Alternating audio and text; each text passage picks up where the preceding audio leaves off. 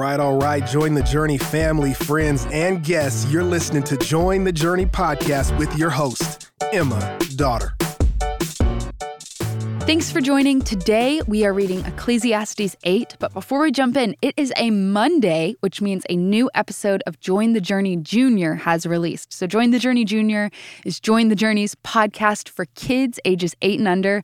And this year, in 2024, there are 2 different types of episodes. The Monday Mashup, which consists of fun games, scripture memory, and interactive activities for kids. And once a month, Join the Journey Junior will be releasing a Pirates of the Mountain story, an engaging interactive story for kids that teaches a lesson from the scriptures we're reading this year in our reading plan. But all of that said, I am in the podcast studio with today's Devo writer, Mr. David Hope.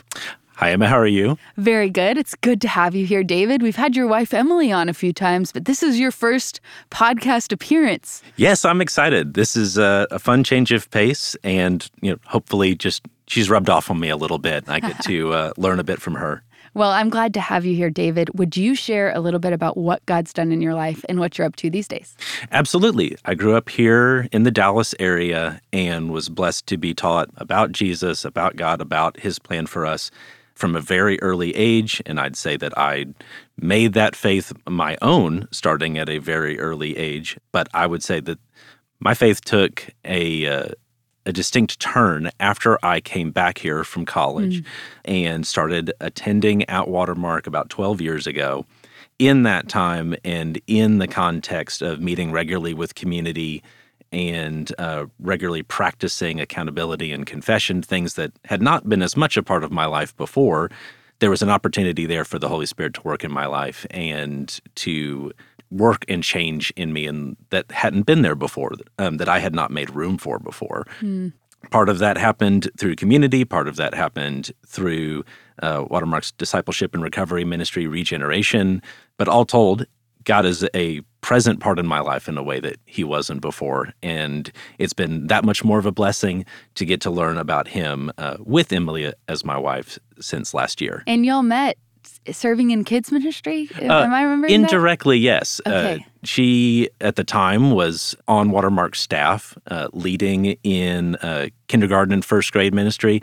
I was serving through 4th and 5th grade, so we knew of each other. And then starting last year, about the time that she was moving on to the equipping team, things kind of clicked, and we started a relationship then. And it's been really fun to see how her role has continued to grow and to learn from her in turn.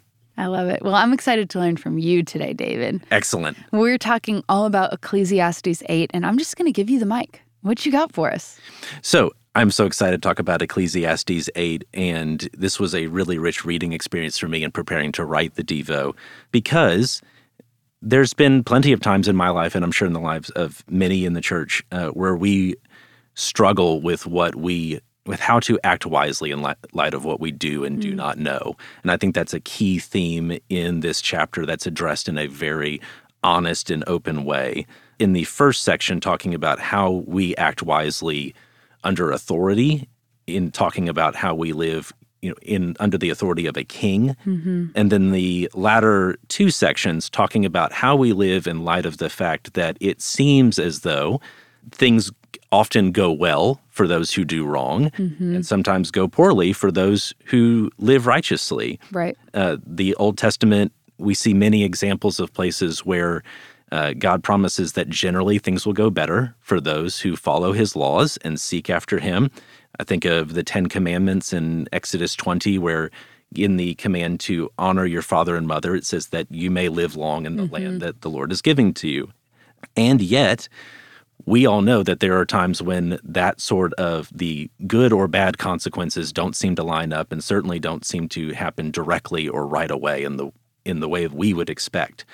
If you do well, there may still be times where you or a family member gets sick, you fall in financial hard times, things happen that just do not seem fair. I know that that was the case for me growing up. There were times when I thought, this family member of mine is doing great. Why are they suffering? And I don't understand how God is at work there.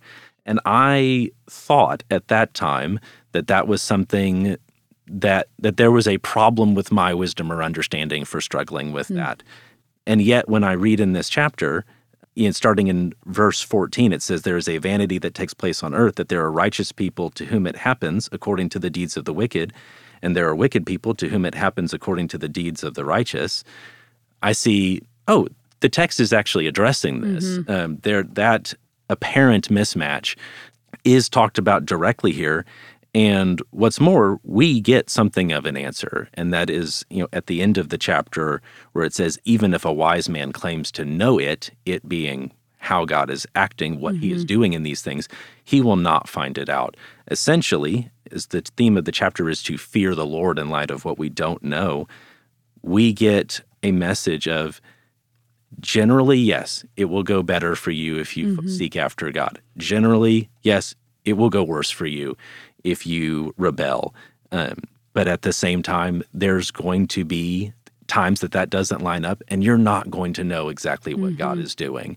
And effectively, that's okay, because we can trust what God is doing. Yeah. We see that play out indirectly in many of the prominent J names of the Bible: Job, Joseph, Jeremiah, even Jesus, where bad things happened to them when they were doing nothing wrong. And there wasn't any way to know at the time what God was doing, but here we get a promise, yes, he is still at work. You're just not going to know why. I think, David, the difference in our response to these troublesome events, I think maybe, are we surprised that bad things will come? I'm reminded of John 16:33 when Jesus says, in this world there will be trouble. Like, things won't always be easy, but take heart, I have overcome the world. And so it can feel, maybe to someone who's newer to Bible study, confusing that in the Old Testament we see, hey, if you follow God's law, things are going to go well. And then in the New Testament, we see Jesus saying, hey, it's going to be hard. How would you encourage someone who's wrestling with that tension? The first thing I'd say to them is that they're not alone in struggling with that. In fact, I could think of one of the most prominent New Testament examples where I see people struggling with this or questioning it is when Jesus heals a man born blind.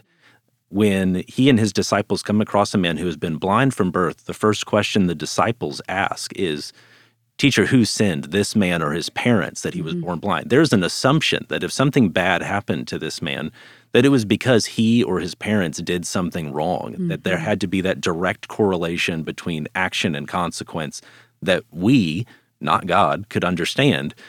And Jesus says it wasn't that either this man or his parents did anything wrong. So even the disciples who had been walking with Jesus for years at that point struggled to understand how God could be at work in that situation in light of what they had grown up with, which was the general understanding of do well and it will go well for you, do poorly and it will go poorly for you. So first bit of encouragement, you're not alone in that. Right. Many of our biblical heroes struggled with those same things. Second bit of encouragement is, I think, the other part of Jesus's response there, which is, he communicates to his disciples there, effectively, the reason that this man was born blind is so that Jesus could work through him. The reason that struggle was there was so that that man and those around could see Jesus show up and do his work. That was a reason that no one was going to be able to understand until Jesus showed up. And so I think that applies just as well here and to the passage in Ecclesiastes 8, where the writer says, yet I know it will be well for those who fear God. There will be a time when this makes sense. There will be a time where we could see how God was at work and what he was building towards, but it isn't now for us because we aren't God. And that's where the key of fearing the Lord comes in. That's the fearing of God, is to understand, I know God is at work in here because of what he has done through his story in Scripture, because of what he did for us through Jesus. Therefore, I can trust that he is at work, even though I will fully acknowledge, as the writer does here, that I can't tell what's going on in this. So good, David. It's humbling. Yes, it is. David, thank you for being here. Thank you very much. It was a pleasure. You're welcome. You did a great job. And as always, I'm so glad we're all on this journey reading the Bible together. Hey, we want to thank you for listening, and we hope you enjoyed the episode. Did you know that you can help support Join the Journey by rating and reviewing this podcast?